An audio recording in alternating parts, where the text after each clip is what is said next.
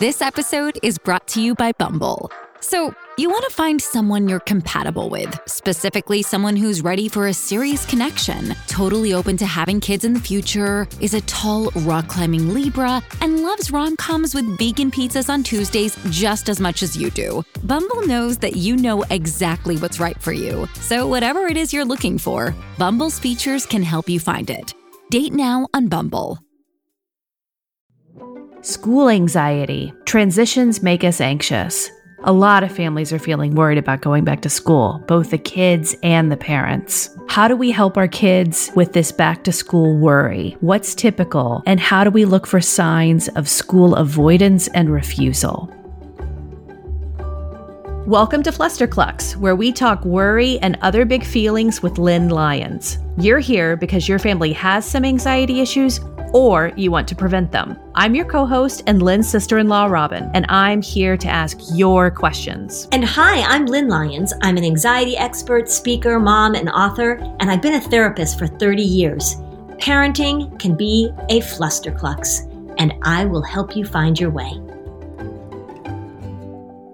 So, Lynn, we're entering this next chapter of the pandemic, and so many kids are going to be going back to school full time. And I saw on your Facebook page that so many guidance counselors and mental health practitioners were commenting on the topic of school avoidance and how they're seeing so much of it and how a lot of children and teenagers are very anxious about going back to school. What is going on? Yeah, so I'm obviously hearing a lot about that too, a lot about kids going back to school and re-entry, and then certainly the concern about school avoidance and school refusal. School avoidance and school refusal, which basically mean you've got a kid who doesn't go to school. It's really hard to get them into school. It can happen when kids are little, like when they're in first grade or second grade. It also can certainly happen when kids are in high school. And it's a huge issue. And it's really something when I'm working with schools and I'm working with school counselors and psychologists that can really eat up a ton of resources and causes so much distress for families and so much distress for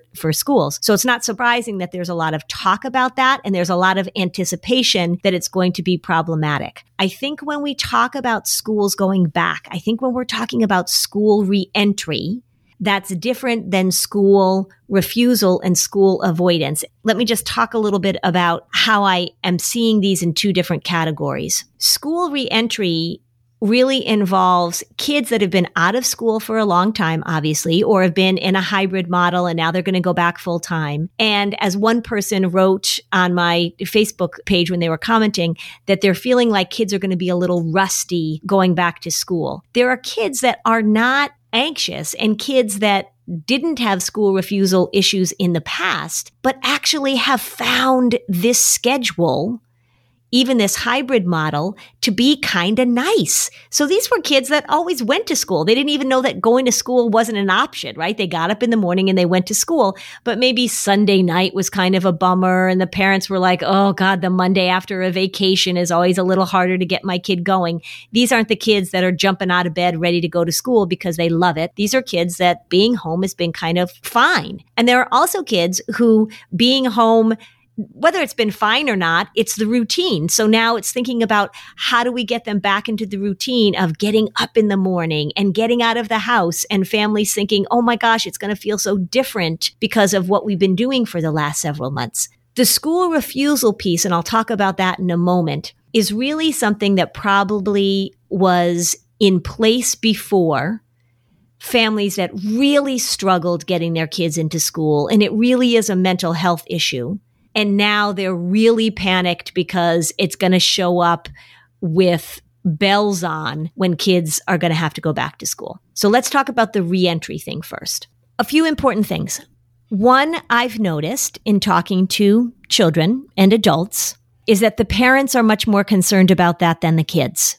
And not surprisingly, being social creatures that live in families, kids are listening to what parents are saying about that. Kids actually have been pretty darn adaptable at school during this. Like, they hate the remote learning at this point, but when they're in school, the kids that I talk to, and remember, I see anxious kids, they're saying like, yeah, we've adjusted to the masks and we're figuring it out. And they like to be in school, kids that don't have school refusal issues. If they're talking about going back to school full time, like 5 days, Some kids are really excited about that. And the main issue that I hear about that reentry is that it's just going to be hard to get back on that schedule. So think about it as returning to school after summer.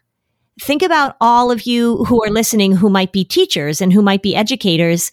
Think about how hard it is for you once you've had the summer off, if you haven't been teaching over the summer, just sort of like get your momentum going again. I think that's a lot of it for kids right now. They've enjoyed sleeping in. They've enjoyed having less pressured time schedules. I also think that's really important for us to pay attention, United States of America, is that kids are rejoicing in the fact that a pandemic took them out of their crazy schedules. So let's just all tuck that away for future use. But this idea that they're going to go back to school and it's going to be so hard, I think we're overblowing that. I honestly do.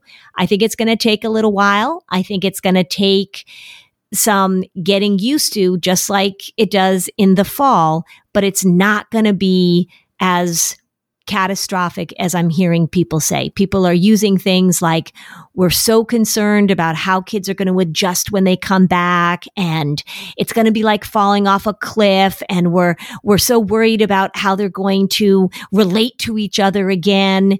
We're social beings. We're designed to be together. This isolation is the not normal part, and the social relating part is the normal part. So let's just not get our knickers all in a twist about that. What I'm hearing you say is that there are many parents who have children who had no issues going to school before the pandemic. And if they are making a thing out of this, the parent is likely the source. Correct. For the parents who had kids who didn't want to go to school before the pandemic, they are anticipating a struggle that is quite justified. It is absolutely justified. And so let's talk about that problem. Because if you had a child that hated school because of anxiety, if you had a kid that had a really hard time getting back into school, just like at the beginning of every school year was just a nightmare. Even every Sunday night and Monday morning is a nightmare. It is absolutely reasonable to anticipate that if they've been out of school for a long period of time, that having them go back into school, their reentry is going to be different. So we want to start talking about it now. And we want to start talking about it in terms of how worry is going to show up. So let me give you an example, right? So say you've got a 10-year-old and this has been a problem and they've had a really difficult time getting into school. We want to talk about it very openly. And this is what it would sound like. You know, we know that for you, getting into school was really hard before the pandemic, right? Because we were working on your worry, and in the morning you would have tummy aches and you would feel really overwhelmed some days. And we were really working on talking to the worry when it showed up and recognizing these patterns. We really did a good job, and it wasn't perfect, but we were really doing a good job of you being able to handle the uncertainty of going into school. And then the pandemic happened, and I totally get that you and your worry were like, woohoo, we don't have to go to school anymore. And it actually has been really nice for you, hasn't it? So now we're talking about going back to school, and it really is feeling to me, you would say to the child, it really is feeling to me the same way it does at the end of the summer, right? Because you know, at the end of the summer, remember how when the calendar turns from July into August, you start thinking about going back to school and you feel like your summer is coming to an end. And I would say to you, but we have 3 more weeks, and you would start worrying about it. That's what's going to probably happen as we get back into the rhythm of school again after the pandemic. So let's start thinking now about what we want to do when worry shows up. Let's start thinking now about what the patterns are that we know can make the worry more powerful. And let's start thinking about how you and I are going to start practicing getting back into the rhythm of school, talking about school, and really working on making sure that your worry doesn't absolutely take charge when we start going back to school. So there's going to be a lot of pre-talk. And this is what I say all the time. You can't deal with this on the first day back to school. You can't deal with it even a week before school starts again. This is why you talk about front loading. Yeah. This is front loading. So important, because we're not going to be able to deal with it during the crisis. because that's when the amygdala is already fired up, right? So when the amygdala is fired up, that's the fight or flight or freeze response. That prefrontal cortex, that ability to plan, that ability to think rationally, that ability to pull up your resources, all of that is not really accessible. So we want to do it ahead of time. I would even, for younger kids, you could do this with older kids too. So for younger kids, I would start writing things down. I would get a journal or a notebook or a piece of paper or a whiteboard. And I would say, let's write down what we think worry is going to try and do as we talk about going back to school, and start brainstorming. Do you remember what worry used to do to you? Yep. Oh, it would tell you that you had a tummy ache. Yep. What else? It would tell you that you couldn't handle this. And let's talk about what we did in the past that really helped when you came up against your worry. So let's think about that, because it feels so long ago. Maybe we forgot, but remember you did this. And maybe some of the things you did as a family is that you did some role playing where you talked to the worry and you said to the worry, you're not going to be in charge. Picture the thing that you've always wanted to learn, and now picture that you're learning it from the person who's literally the best in the world at it. It's fantastic, and that's what you get with Masterclass. I recently listened to Matthew Walker's talk on sleep and the importance of consistency with sleep. I loved Bobbi Brown's Masterclass, gave me all these tips about putting on makeup because, I'm in front of a camera sometimes and I want to look good, and Bobbi was such a big help. So this year, learn from the best to become your best with Masterclass. Don't just talk about improving. Masterclass actually helps you do it. Like, I actually put on makeup the way that Bobbi Brown taught me how to put on makeup. This year, learn from the best to become your best with Masterclass. Don't just talk about improving. Masterclass actually helps you do it. Masterclass offers over 180 instructors. So whether you want to master negotiation with Chris Voss, think like a boss with Martha Stewart, or maybe you want to learn how to just make your makeup look better with Bobbi Brown, or sleep better with Matthew Walker, with Masterclass, you get unlimited access to intimate one-on-one classes with the world's best. I loved it. There are over 200 classes to pick from. New classes are added every single month, like a class that talks about your gut health. So many interesting things to learn. So every new membership comes with a 30-day money-back guarantee, so there's absolutely no risk. Right now, our listeners will get an additional 15% off an annual membership at masterclass.com/fluster. Get 15% off right now at masterclass.com/fluster. Masterclass.com/fluster. If you are a mom who's trying to keep your calendar organized, keep your family's appointments where they need to be, then I'll tell you, the Skylight calendar is a product that you ought to check out. You know how it is. Running a household can be pure chaos and it can be so stressful. This is why you need to check out the Skylight calendar. It is going to make your life easier, Mom. It really is. The Skylight calendar is a smart touchscreen calendar and organizer for all your chores, groceries, to-do lists, and a great way to manage appointments to make sure they never overlap and they're never missed. It helps keep busy households on track so families can get time back for moments that really matter. The Skylight calendar is so easy to use and to set up. It's not going to frustrate you. You're going to be able to get it going within minutes. It syncs events from other family calendars, including Google, Apple, Outlook. You can add events directly using the touchscreen or with the free Skylight mobile app.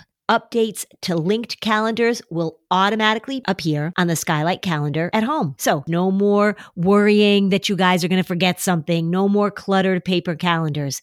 It shows all family events together in one spot. The events are color coded so you can easily see what everyone has going on each week. When the calendar's not in use, you can turn it into a digital picture frame. It's 100% satisfaction guaranteed. If you don't love the Skylight calendar, you'll receive a full refund. They offer a 120-day money-back guarantee and free returns. You can't beat it. I think the feature that I love most is the collaborative way we can all add to the grocery list. And then when I'm ready to place an online order, whether I'm at home or my office, I have that list and there's no more items that we forget. So As a special time-limited offer for our listeners, get 15% off your purchase of a Skylight calendar when you go to skylightcal.com/flusterclux. That's SKYLIGHTCAL.com/flusterclux. Mother's Day is coming right up, so order today to get 15% off your purchase at skylightcal.com/flusterclux. Parents, think about safety behaviors. Safety behaviors are the things that you put in place to accommodate or assuage the worry. And make sure that as you're getting your anxious child, your school avoidant child back into school, that you don't start putting those safety behaviors back into place. So for example, and I'll give you an extreme one, but this is a real one. There was a child who would finally get on the school bus, but would only get on the school bus if mom followed the school bus in the car behind the school bus so that the child could keep an eye on the mom the whole time. If there are things that you were able to get rid of or things that you were able to move out of with your child and their anxiety, do your very, very best not to put them back into place. And really start talking about the absolute normal expected response that worry is going to have when we say to worry, guess what? This really great 7 months or 8 months or 12 months of avoidance, this is coming to an end. Do some role playing. Have your child be able to articulate and talk to you about what worry is going to say so that you expect it when it shows up. When you mentioned the example of the mother putting the safety crutch in place, it sounds like you're also talking about don't allow regression. Start where the progress had finished before the pandemic. Yes, that's a very good way of putting it. Don't allow regression. Like as you're saying that, Robin, it's just such a good thing to remember. It doesn't mean that you don't talk about what worry is going to try to do. And sometimes people say, well, I don't want to bring that up because what if it reminds my kid of something they used to do, right? And now they're not doing it anymore. Okay, so in some situations that may be true. But get ahead of this thing. The thing that makes worry less powerful is when we talk in a very matter-of-fact way about how it operates, about what its game is. We know this worry thing, and it's allowing you to recognize it as a pattern. Because what we know about worry is that it's predictable, it's repetitive, and it's persistent. And so if you had a child who struggled with school avoidance and school refusal before the pandemic, they're not going to come up with a whole lot of new strategies when it's time to go back to school. It's not going to be a whole different ball game. So you know how I always talk about like, don't get caught up in the content of it. Don't treat this return to school. I mean, it is different because we've had a long time off. So we know that it's different in that way. But don't treat this return to school as a completely different animal in which worry is going to have some completely different things that it's going to do. It's going to be the same church, different pew, right? They were out longer. That's going to make it a little more challenging, which means we really want to start talking about it ahead of time. Even today, if you've got a kid who's a school refusal kid, you could say to your son, you know what, things are getting better and the vaccines are coming. And I was just listening to the news or whatever, and school is going to happen in the fall. Or for some families, school is going to happen in May, or school is going to happen at the beginning of April. So let's start talking now about what we think worry is going to do. If you have a child who maybe didn't deal with school refusal, where is the role of optimistic talk? Does that have any place? If there were positive outcomes that you worked really hard to get your anxious kid to experience at school, for example, do you repeat those? Do you repeat the benefits? Where does that fit in with the worry talk too? When we talk about that with the puzzle pieces that we lay out in Anxious Kids, Anxious Parents, that puzzle piece is bridging back to your successes. So building reminder bridges. Even though we're going to anticipate that worry is going to show up and take advantage of this opportunity to reassert its cult-like authority over your family, we also really want to talk, just like you say, optimistically about the progress that you made and the things that you learned. we can expect that worry is going to show up, and we also want to connect our kids back to the progress that they'd made, back to the skills that they had learned. Look, let's take this out of the context of anxiety and school refusal for a minute. How much have we been hearing about learning loss, right? And all of this panic. This is the reentry panic, that kids aren't going to remember what they learned. They're not going to remember how to have lunch in the cafeteria. They're not going to remember to do all the things that school kids do on a regular basis. Let's just keep reminding them of the things they were capable of doing. So that is optimistic talk. We can say, we can expect that worry is going to come back and is going to try and really say like, oh, this is going to be terrible. But we also want to say to worry, you know what? I don't know if you remember this because you probably really want to forget it anyway. But remember that Madison was able to get on the school bus. And Amy was doing a really good job going into the cafeteria. And Christopher made great progress in being able to get dropped off and walking into school. So connecting back to those successes, we're going to expect the worry to show up, but we're also going to absolutely connect back to the successes that were there. Now, say you have a kid who you never really got the hang of it, that school refusal was a big issue. You didn't get any help for it, or you tried to get help and maybe you just hadn't made any headway. And then the pandemic came along. That's going to be a real challenge. And you're going to have to, you're really starting from scratch that's never had a strategy to deal with school refusal.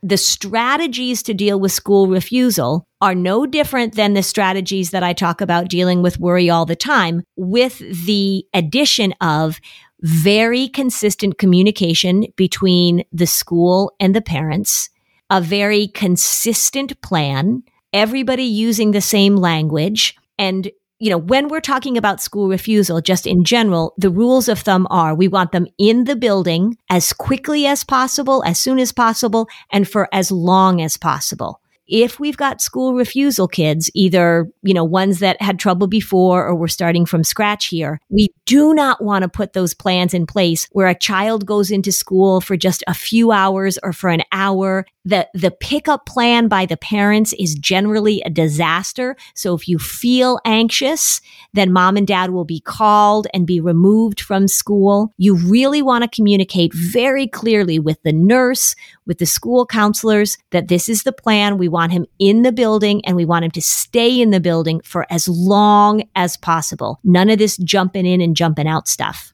Doesn't work. You talked about everyone using the same language. Mm-hmm. What do you mean by that? We're talking process language. So we're saying this is how your worry operates. So if we've got a kid, we've named the worry Frank, we've named it Fred, we know that worry is going to show up. So when you come into school, when you say goodbye to mom, and I know I'm talking a lot about little kids, so I'll talk about teenagers in a minute. But so when you say goodbye to mom or you say goodbye to dad, we know you're going to have the moment of goodbye. We're going to have these big, strong feelings, right? And that's okay. Everybody here can handle your big, strong feelings. We know that they're going to show up. We're going to put words to them. We're going to recognize that this is worry showing up. It might even make your tummy hurt a little bit. It might make your heart feel a little weird. It might make you feel a little shaky. We're learning about how worry operates. And if the other language we want to have consistently is that if a child is going to leave the classroom and need to go down to visit the nurse or go down to visit the counselor, that's okay. We're not going to force them to stay in the classroom. But then the language we're going to use is, you know what? Getting back into school has been really tricky, isn't it? And Frank, your worry part is really telling you you can't handle it. It's okay that it feels uncomfortable. It's okay that it feels overwhelming. We're all here to help you manage these big feelings of worry because we know what they are and you're learning how to manage them. That's sort of an abbreviated version, but that's the language we want to use with younger kids. Now I see why you say that school nurses are some of your strongest allies in this. Oh my gosh. School nurses are the best. And I love doing trainings with them. And when I am working with a school and I have a really strong relationship with the school nurse, it is just fabulous because these little kids are going to show up in their office, and the big kids too, and they learn the traps that you can fall into with worry.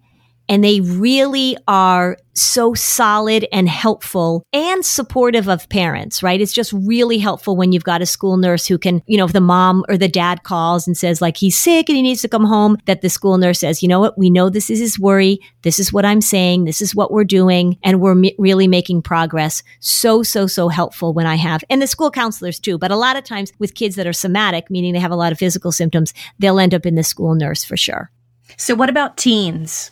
Teenagers are harder, of course, because they're physically bigger. So you can't use the sack of potatoes technique and just throw them over your shoulder and carry them into the building. You can't get them out of bed. When a teenager is refusing to go to school and refusing to get out of bed, this is an issue. I even have a colleague that I've worked with on some of these cases, and he refers to it as a psychiatric emergency because it is so detrimental to a lot of kids that are anxious, to be out of school for long periods of time. The longer a teenager stays out of school, in non-pandemic conditions, of course, but just in the normal course of things, the longer a child stays out of school, the worse we can predict that the mental health outcome is going to be. There is a very clear correlation between school refusal, school avoidance, and increasing levels of depression and all sorts of things. So it is probably unlikely, not totally unprecedented, but probably unlikely that a teenager with a really acute case of school refusal, that it just showed up out of the blue when they were in high school.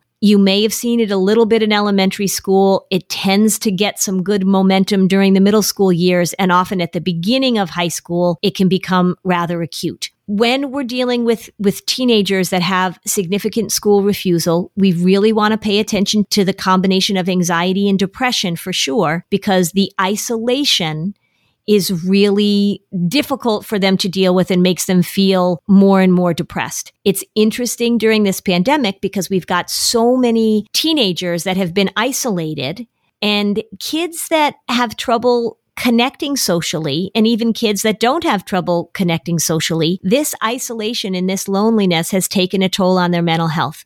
If you've got a teenager that you anticipate is going to refuse to go back to school, if this is an ongoing problem or you're beginning to see that it's becoming more acute, I highly recommend that you get ahead of this now. Start thinking about it now. Maybe it's time, if they haven't had any good anxiety-focused therapy, now would be a time to do it. We want to get them to be able to articulate what's going on inside of them. They need somebody to talk to. So if they're refusing to talk to you as parents, get them somebody who they feel like is an ally, who they can begin to work through this. And teenagers who are school refusal kids who have never had any psychoeducation or therapy about anxiety, man, it is so helpful for them to understand what's going on inside of them. So helpful. So do not wait. Now is the time. If you anticipate this is going to be an issue with your teenager, now's the time. For a lot of kids, school is going to be back in the spring, but we're looking at the fall of it really being back, 5 days a week like normal school. Use the summer as the best opportunity to get your child some help, to educate yourself about this, to maybe, get some online trainings or read some books or whatever it is that you and your child need to do together to front load this thing.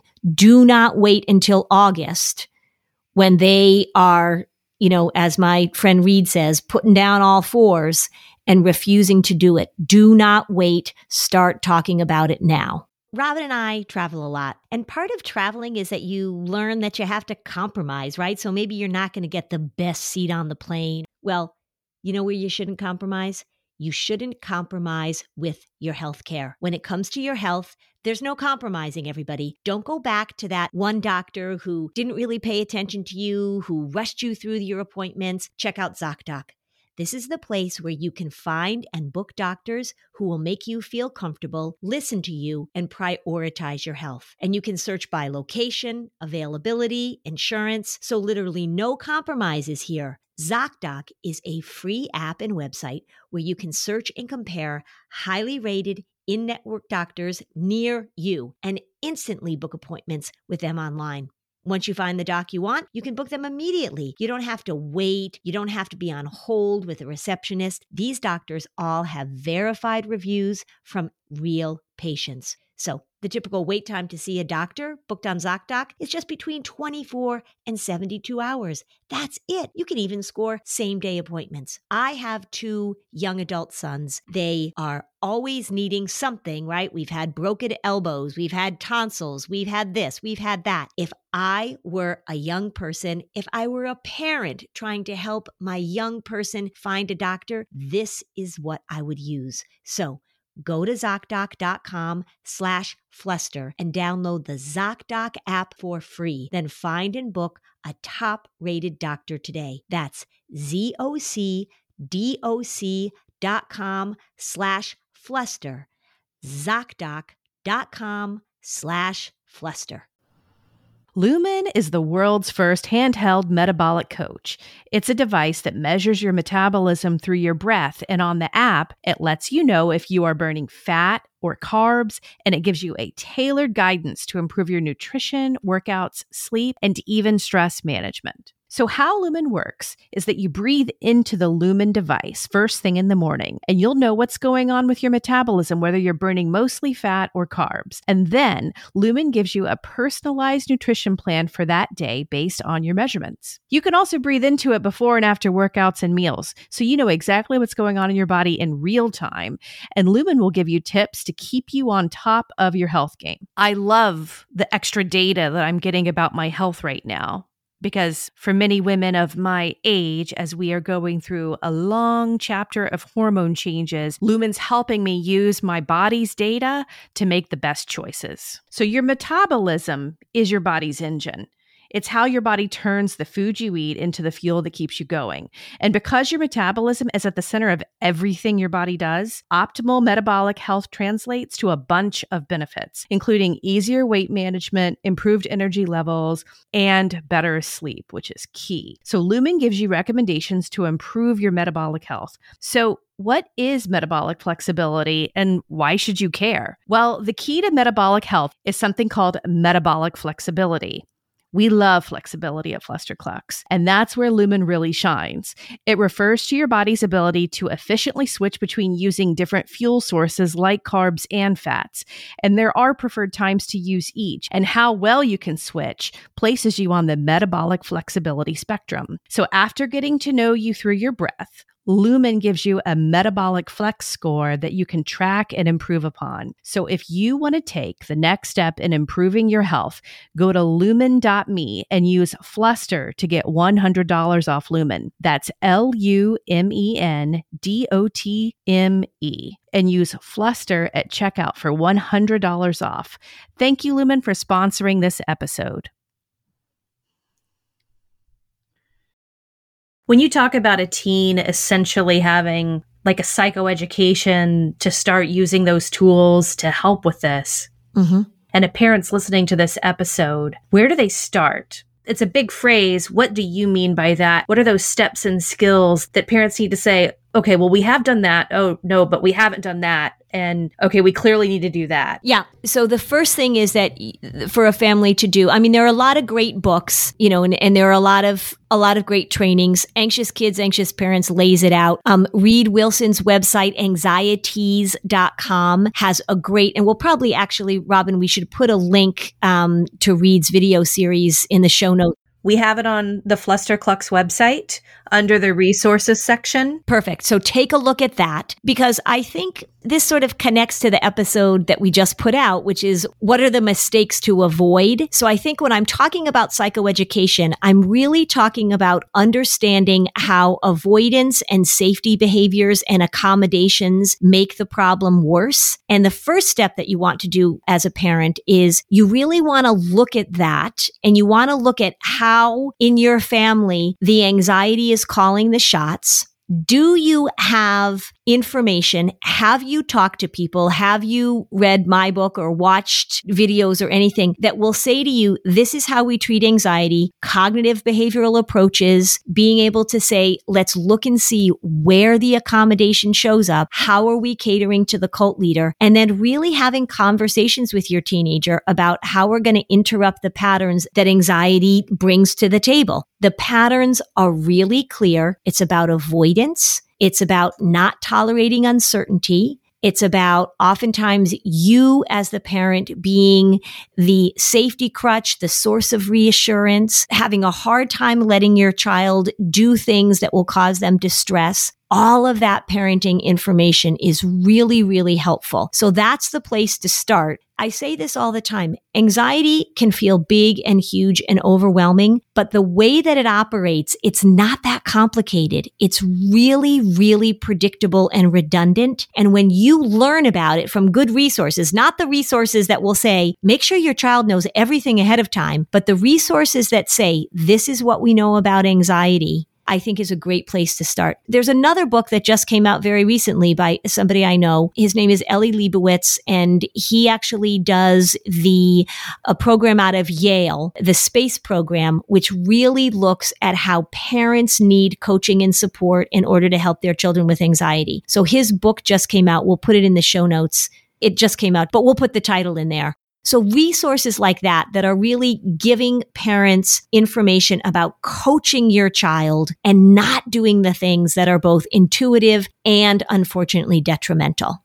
Do you feel like as a parent in that situation, the conversation should be skewed more to tools about anxiety and talking less about the depression that's most likely also present? Or do you feel like they're kind of a combo? With teenagers, they really are a combo. And I think a lot of what parents will say to me, and somebody just asked this on the Facebook page, I think today, they say, what if we do if our teenager isn't motivated to take these steps? What do we do if our teenager doesn't want to take these steps? And that's really an indicator that they don't feel very hopeful, that they don't really think anything is going to change, that they don't think that it's possible for them to get out of this. That lack of energy, that lack of hopefulness, or that lack of action, all of that stuff is indicative of a teenager who's moved into depression. So you really want to treat them concurrently. It's very, very common for kids that feel really anxious for a long time to move into that place of passivity. And depression is really crippling when kids don't have support and coaching and sort of the belief. Somebody has to have the belief, right? Somebody has to have the optimism. Somebody has to have the skills and the energy to get them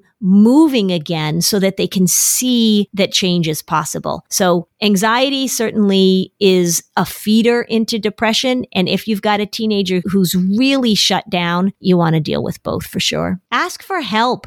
Don't wait on this. Don't wait. And if you have a kid who was having difficulty before the pandemic, and during all of these months, you've been anticipating like, oh my gosh, how am I going to get this kid back to school? Start thinking about it now.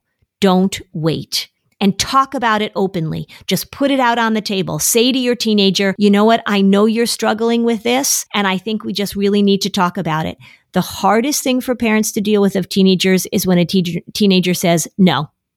Not going to do it. Okay, that happens. You as a parent should still get as much information as you can. It is okay. It's not great, but it's okay if at the beginning your teenager doesn't want to have anything to do with this. Still educate yourself. Enormously helpful for you to have the information. This thing runs in families. It's probably not completely foreign to the other family members. So when you have a high school student, when you have a teenager that is absolutely refusing to participate in school, refusing to go to school, that is really, really hard. I am going to say this with as much sort of empathy and care as I possibly can. If you're seeing this show up earlier, if your child is now 10 or 6 or 12, do not wait until they're 16 or even 14 or 15 to address this. The earlier you start talking about this, the easier it is to deal with. if you've got a 17-year-old, I know how hard it is. I absolutely do. It's the biggest thing that comes up when I talk to people who work in schools. So if at all possible, do not ignore this when you see it showing up early, because it's really treatable if we can get ahead of it. It's treatable later on too, but so much easier to treat when the child is younger. Most kids are actually going to be okay during this. Most kids are going to be okay because kids go through transitions all the time. Parents go through transitions all the time. So let's think about it as a transition that we're moving from one, albeit very bizarre stage of life to another stage of life that actually is kind of familiar. So it's not totally new. So let's think about it as a transition. There are kids that are going to have trouble for sure, but the majority of kids and the majority of families, if you normalize it, if you pay attention to your words, they're going to be okay. And they're going to move into this next stage with actually some optimism and some hooray. And isn't this going to be great that we're not in the crisis anymore? So just pay attention to that. So, Lynn, what do you think are some good old Lynn Lyons mantras to set the tone, even if a parent is anxious about this, but knows they want to not project their own anxiety? What are some phrases they should throw around? How about, you know what? Life is full of so many different stages, isn't it? They're like chapters in a book. And we've been in a really weird chapter, and now we're going into the next chapter. So, I talk a lot about global language versus parts. This is a really good time to talk about parts. It's also a really good time to emphasize strengths. So it doesn't mean that you dismiss what your kids are feeling or that you try and suppress what you're feeling, but we talk about strengths. We say, we've all gone through these transitions before, haven't we? And we've figured some things out. So this might even be a little bit of an easier transition than some of the other ones that we've made. I don't know. Let's see how it goes. So you want to roll around in the mights and maybes. You want to talk about things of sort of like, we don't know exactly what's going to happen, but it's going to be interesting. So you're setting the stage, not for certainty. Stay away from all that reassurance, like, it'll be fine. Nothing's going to happen. When we say that, right? If somebody looks at you in the eye and says, everything will be fine, your immediate thought is like, why are you saying that to me? What do you mean? I did think everything was going to be fine. Why are you saying it in that way? Stay away from that language and just be matter of fact about it. It sort of reminds me, when I think about transitions when my kids were little and when I was on my mommy break from working full time, I used to teach at a gym, and we would have classes, spin classes or whatever at 9:00 in the morning or 8:30 in the morning. And on the first day of school, all the moms, because it was mostly moms, so all the moms who had dropped their kids off at kindergarten would come into their spin class or their step class and just cry for an hour because it was a transition. Let's put this in a strength-based way. Let's talk about it in terms of being able to step into something. Let's be adaptable. What if it wasn't the transition, and what if it was your teaching that made them cry? There's just no evidence to support that theory at all.